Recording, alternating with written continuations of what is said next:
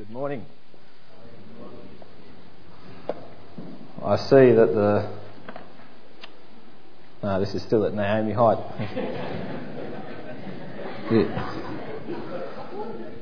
I'll get it up to... Now, do you have to be an engineer to do this? Or... It probably helps. I'm good at cooking steaks, but not singing these up. A bit higher. I will manage with that, yeah, that's fine. I don't need that. Oh, no, of course.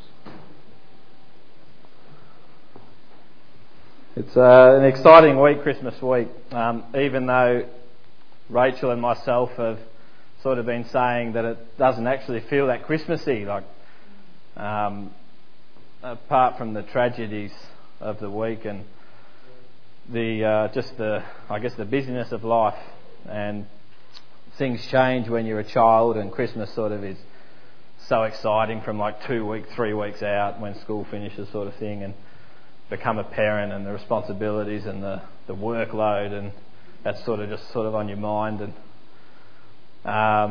it could be the middle of April sort of thing for all we know, but the Christmas this week, and it's all about presents. It's about giving and sharing and laughter and fun.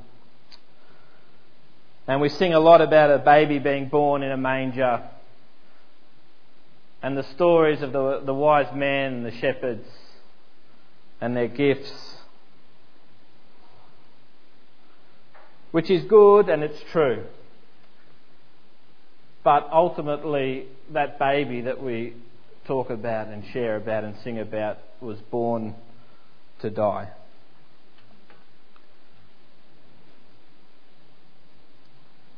And while on Thursday we celebrate the birth, it might sound like a contradiction of terms, but we also must remember that this baby was born to die, and that death not only changed the way people talked about what year they were living in, but changed everything for the life that we live here on earth and our status before God and our eternal destination. So we meet Mary, a teenager, in Luke 1 and verse 28. She's been set to marry Joseph, a descendant of David, and the angel Gabriel says to her,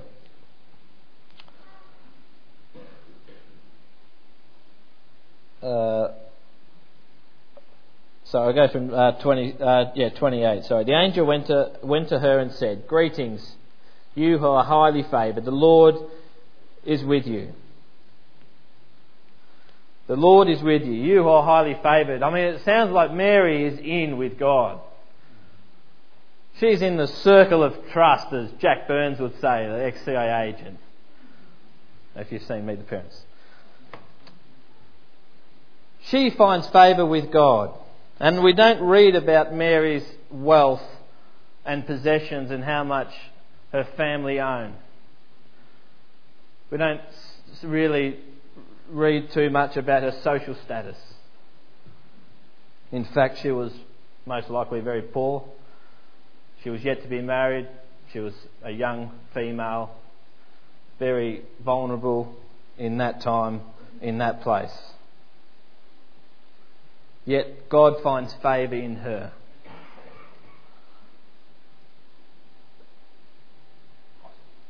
I haven't done this for a few months.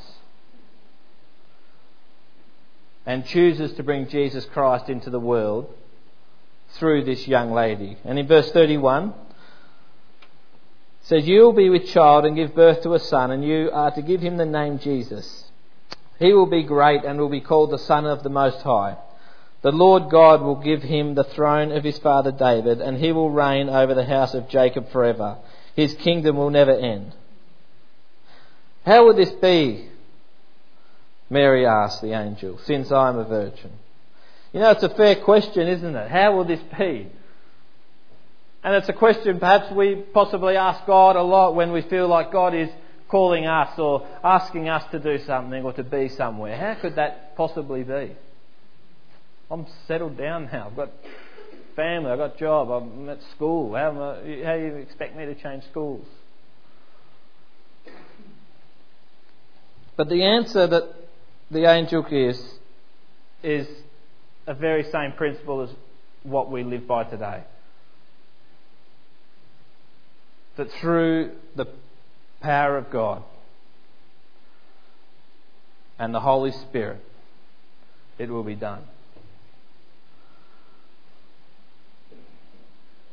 As we who are God's children and live as His people today, we are empowered by God through His Spirit who lives in us. And God's plan for Mary wasn't about Mary going to achieve extraordinary things. God's plan for Mary wasn't that she would be worshipped and adored because she is amazing and perfect.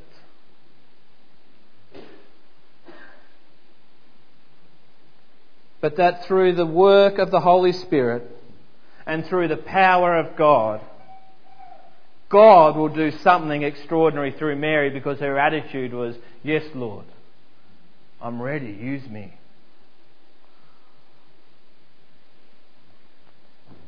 What if I told you this morning, I know the plan for you. I know what God has planned for you. And I don't need you to pay me money for it. I don't need to spread out any cards or look to the stars. But I can tell you I know what God's plan is for your life. Well, you might think that sounds quite extraordinary.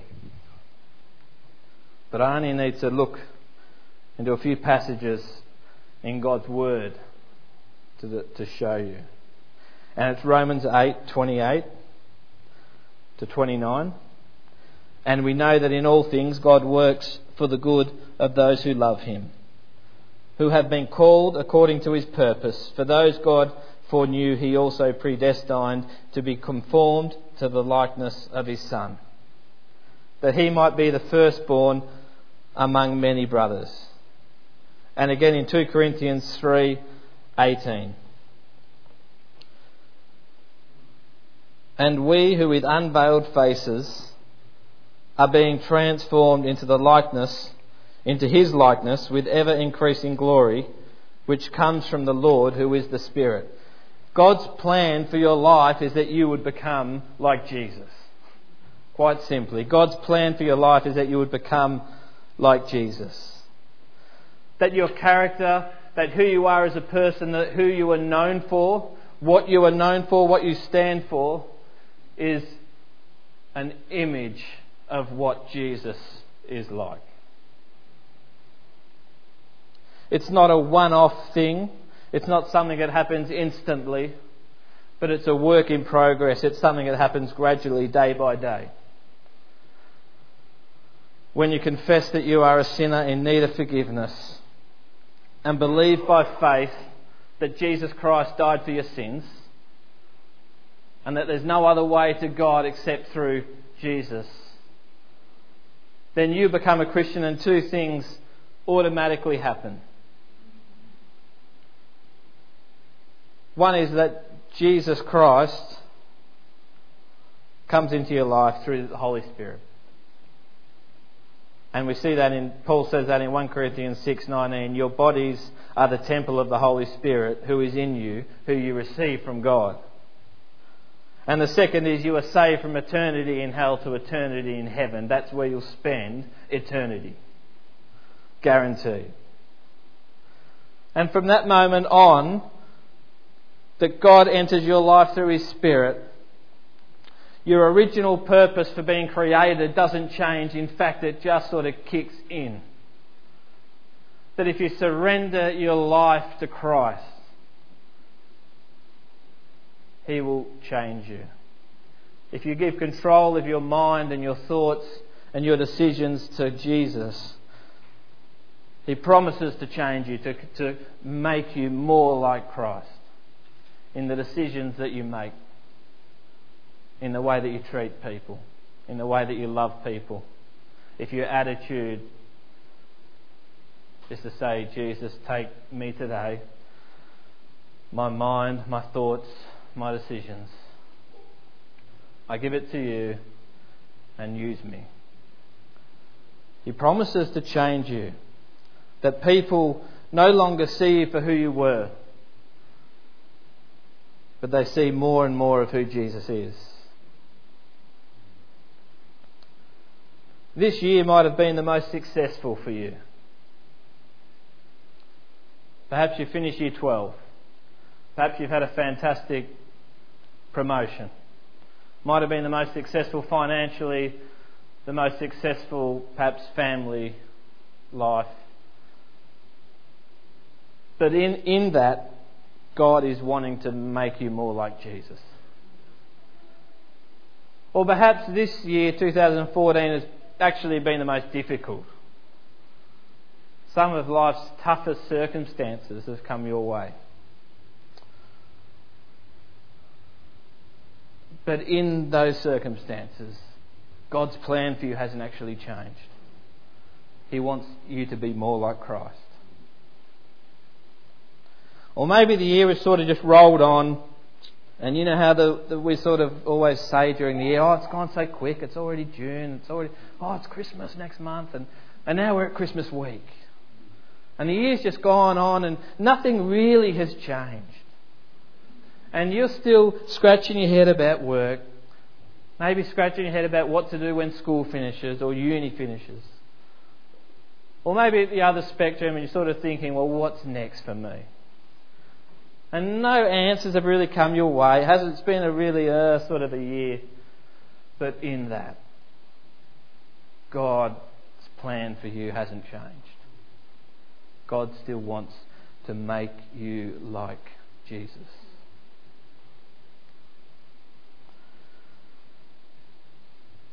When people have told me, I don't know what God's plan is for my life, only in recent years, I probably have felt confident enough to sort of share with them, do you surrender yourself to Jesus Christ? Do you surrender yourself to Him? Do you continually give your mind to Christ and allow Him to have control of what you think and what you do and what you decide, what decisions you make? Because allowing God to be in control, allowing His Spirit to take control of your thoughts and your decisions, is the beginning of the process of God doing a work in your life, doing something extraordinary in you, making you to become like Christ, giving you godly character. Because beyond the jobs and before family life and before house location, before anything, above all plans, God's number one plan is that we would be Christ-like. The reason that we were created.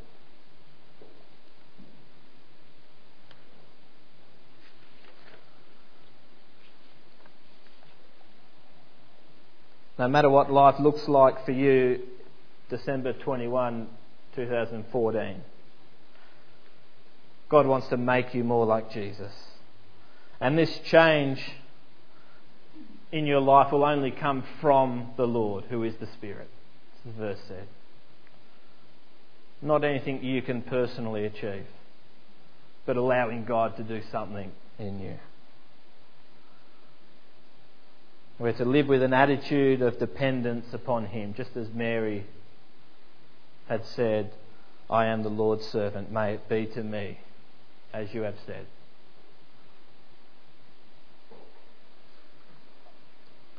I love verse 37 of Luke 1. And you could probably speak a whole sermon on it. But nothing is impossible with God. Nothing is impossible with God. Just a couple of weeks ago, actually for a couple of months now, sort of been trying to achieve a few things in the backyard, with a little bit of success and quite a lot of help from people. But I asked Steve Ryder, come over and give me a hand the other week, and I'd struggled with digging this hole for this post, so he brought over this jackhammer, and we just went nuts. Oh, he did, yeah. And I said to him after that, I said, "Oh, look, I'm trying to build these steps in the back door," and I had sort of drew some pictures and thought about what I thought it would look like. I don't have experience in this, and if you know me, you know that you do not pick me when you play Pictionary first. I'd be the last person you want to actually be playing with. And if you saw the pictures that I probably drew of the steps that I thought we should have on our back door, you probably see that you probably end up walking straight into a wall or something. Really ordinary. He sort of had a giggle, and then we moved on, and he was nice enough to actually help me out. And aren't they extraordinary steps? No. So he actually helped me out, and he pulled out every single tool out of his trailer that he had, and we had saws everywhere, all these electrical ones, and it sort of went beyond my knowledge of what tools are like, because I've got a hammer, and I've got one of those things that you pull the weeds out of the backyard. And I recently bought a angle grinder. It's dangerous. When you go from one of those weeders to an angle grinder, those weeds just get out like that. And he got everything out. We went to Bunnings. He spent a few hours with me, and I was just commenting. I was saying to him afterwards, he finished and I said to him, even though you know what you're doing, if you didn't even have those tools, if you just had a normal saw, he's I couldn't imagine what it was like when Dad was young, and he had to use all those things. And if you didn't have power tools, what would you do? Everything would take forever. And I said, I don't even have the knowledge, let alone the tools. And I was saying this would be impossible. This would be impossible for me. I couldn't have done it. Yet I had in my mind the whole time that I was going to draw these things and I was going to do it, but I wouldn't have got anywhere. We often use the word impossible when we don't have a plan. When we don't have a plan, when we don't know actually how to do something. When it gets too difficult, too big. It becomes impossible. And we can definitely face things in life that get too big to handle, that get out of control, that we can't no longer deal with. Perhaps a situation that we've never faced before. And it quickly can become so big that we look at it and we say, this is an impossible situation to deal with. I dare say in the last 7 days there have been people just around Australia, let alone the world, especially Pakistan, who have looked at life and said, this is impossible. How am I going to get through this? Yet when we're caught off guard and when we face the impossible, where do we turn to and who do we turn to? What do we do in those situations? There is only God in those times. There is only God, because with Him nothing is impossible. He knows everything. He is everywhere. He is all powerful. I'm sure the people of Israel thought that they were facing an impossible situation when Joshua was leading them to the promised land. I'm sure there were thoughts amongst the estimated 2 million people of the nation of Israel at the time that had to cross the river to get to Jericho, to where they were going. And it was flooded at the time, it says. Yet Joshua's call was that we'll just keep walking and God will take us there. And so the whole nation, I mean, we're not talking about 50 people, like maybe 2 million people. The whole nation went. And I'm sure there were thoughts that this can't be possible. This is crazy. Look at it. Look at the river.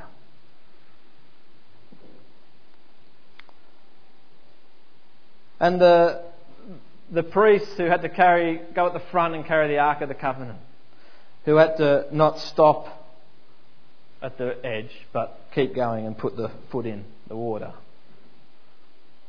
What's going to happen next? We've got to keep going. And when they did, God did the impossible. Spread the waters. And the whole nation crossed on dry land. All 2 million of them.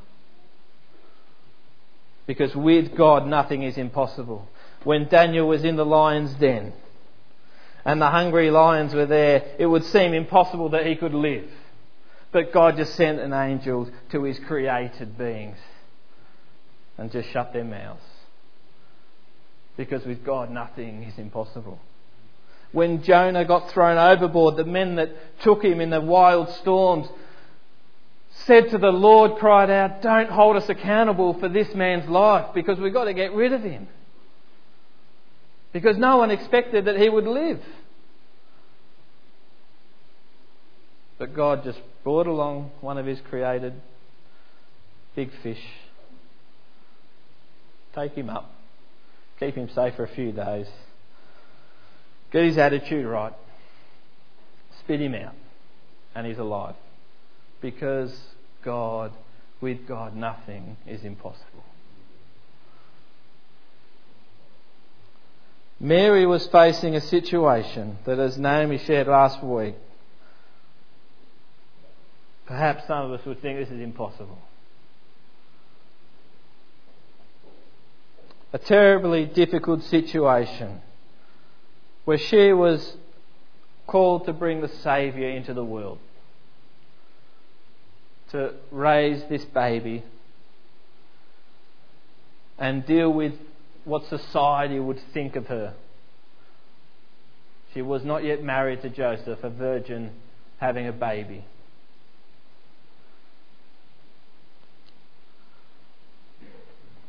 But with God nothing is impossible, and she said, "Yes, yes, Lord. I'll trust you in this. You are my Saviour. You are my Lord. And I'll trust you." You might not be facing the impossible today, but life's experience tells me that it's probably not that far away.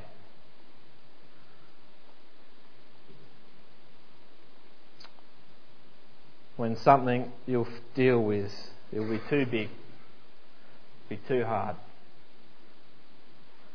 It'll be impossible. And you'll say, "Where will I turn to? Where will I go?"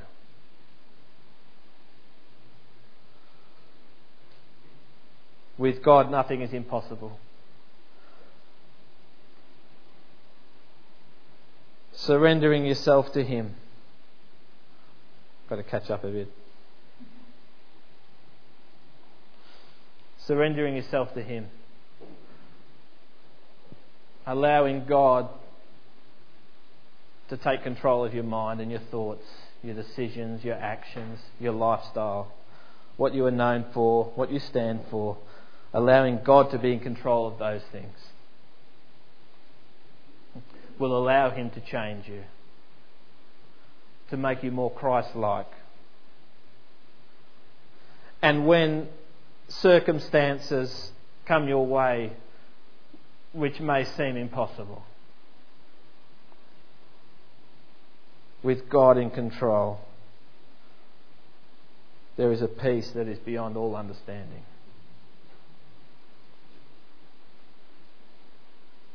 There is a peace that is beyond all understanding. But when you don't know what's going to happen next, And perhaps what happens next isn't actually what you wanted to happen. Because it doesn't always just turn out in time the way you want it to. But when it doesn't turn out the way you want it, it's still about surrendering yourself to God. That in that He will make you more Christ-like. Knowing that His ways are above our ways.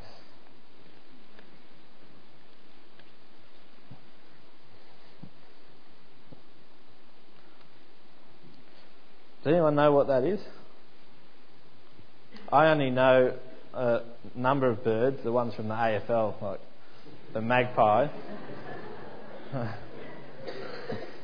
But this is not one of those birds from the... Anyone know what that is? A pheasant. It is a pheasant, yes. Have you been shooting recently? No, not lately. When we were in the... it was 2011, about July. We were in the south of Scotland. I guess you could just call it North England, Stuart. No? I couldn't help myself. That's the only one I had lined up for you. We were down in the south of Scotland, in this little town, village, I guess, at Langham. And we're staying with Stuart's sister, Rachel's auntie, and her partner, Pete.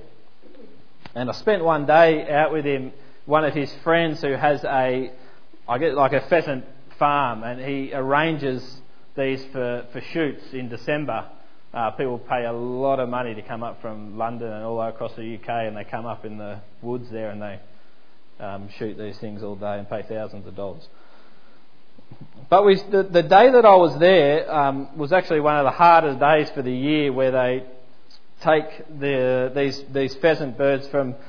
they have these massive cages, like 10 metres long, probably a few metres wide, and there's probably a dozen of them across the land, and they're netting about this high off the ground, and you have to get... I didn't, but you have to get in there and actually at this time of the year, at July, grab them, put them all in these cages, and you transport them up to the woods where they live for the next few months before they get shot. I'm sorry if there's anyone from RSPCA or listening. I guess that's what he does for a living, this guy. Anyway, I'm pretty much a city sort of a guy. I'm not a really country fella like Pete is. And he took one of these pheasants because it was a little bit limp. And I didn't know what he was going to do, but he grabbed it, and right in front of me, he just banged it and its head on the thing, because it wasn't good for shooting. It wasn't going to work.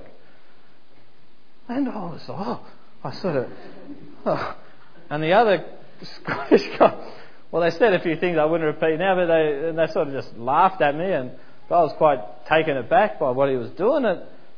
And in my worst Scottish accent, he sort of said, it was born today. Oh, and I said, what? Oh, right. And I was, I've got the worst memory at the best of times. But there are certain things that are said, and certain things that I see which stick with me. And often I think that would be great actually to use in a sermon one day. It's only taken 3 and a bit years, but stuck with me, born to die.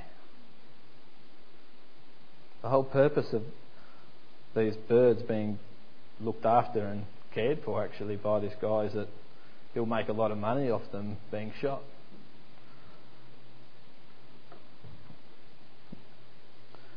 I'm not saying this morning that we forget about the baby story of Jesus. In fact, at this time of the year,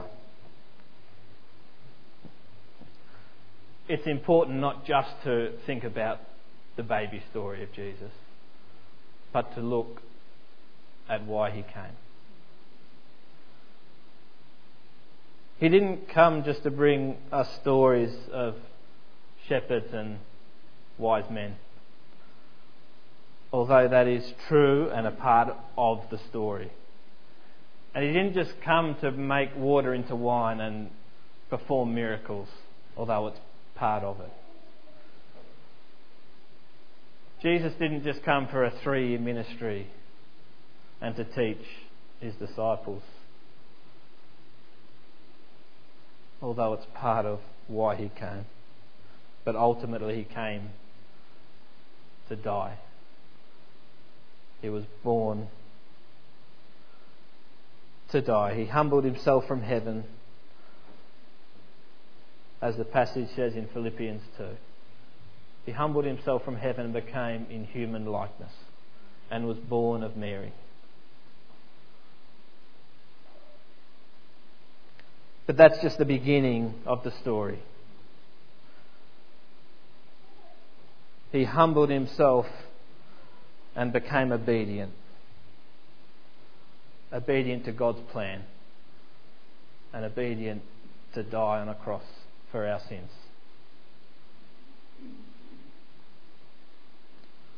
There's no other way to be made right with God than to Jesus to die and for us to make a decision to believe in what he's done by faith.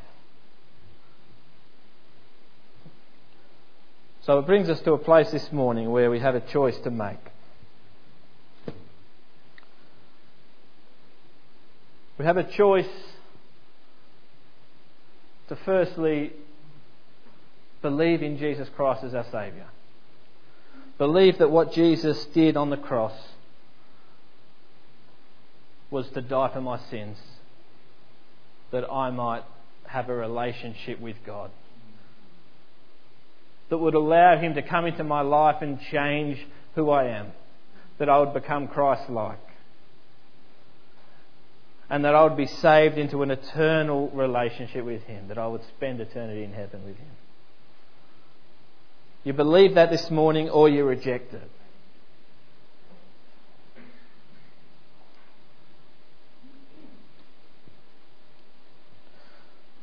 Do you know this morning that he is your Saviour? Without a doubt that you've believed Jesus Christ is my Saviour. And I've believed by faith that he died for my sins and that he's in my life and I'll spend eternity with him.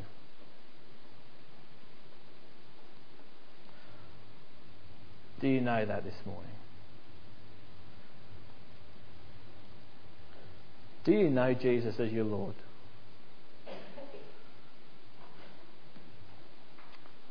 You may know him as your Saviour, but do you know him as Lord? Lord of your life. Jesus Christ doesn't just want to be your Saviour. He wants to be in control of your mind, in control of your life. Because that actually starts that process of change. That it's less about who you were and more about who Jesus is in your life every day. Have you come to a place where you surrender yourself, everything who you are, to him? And see that God is doing something extraordinary in you because his Spirit is in you and you are empowered by God, just as Mary was.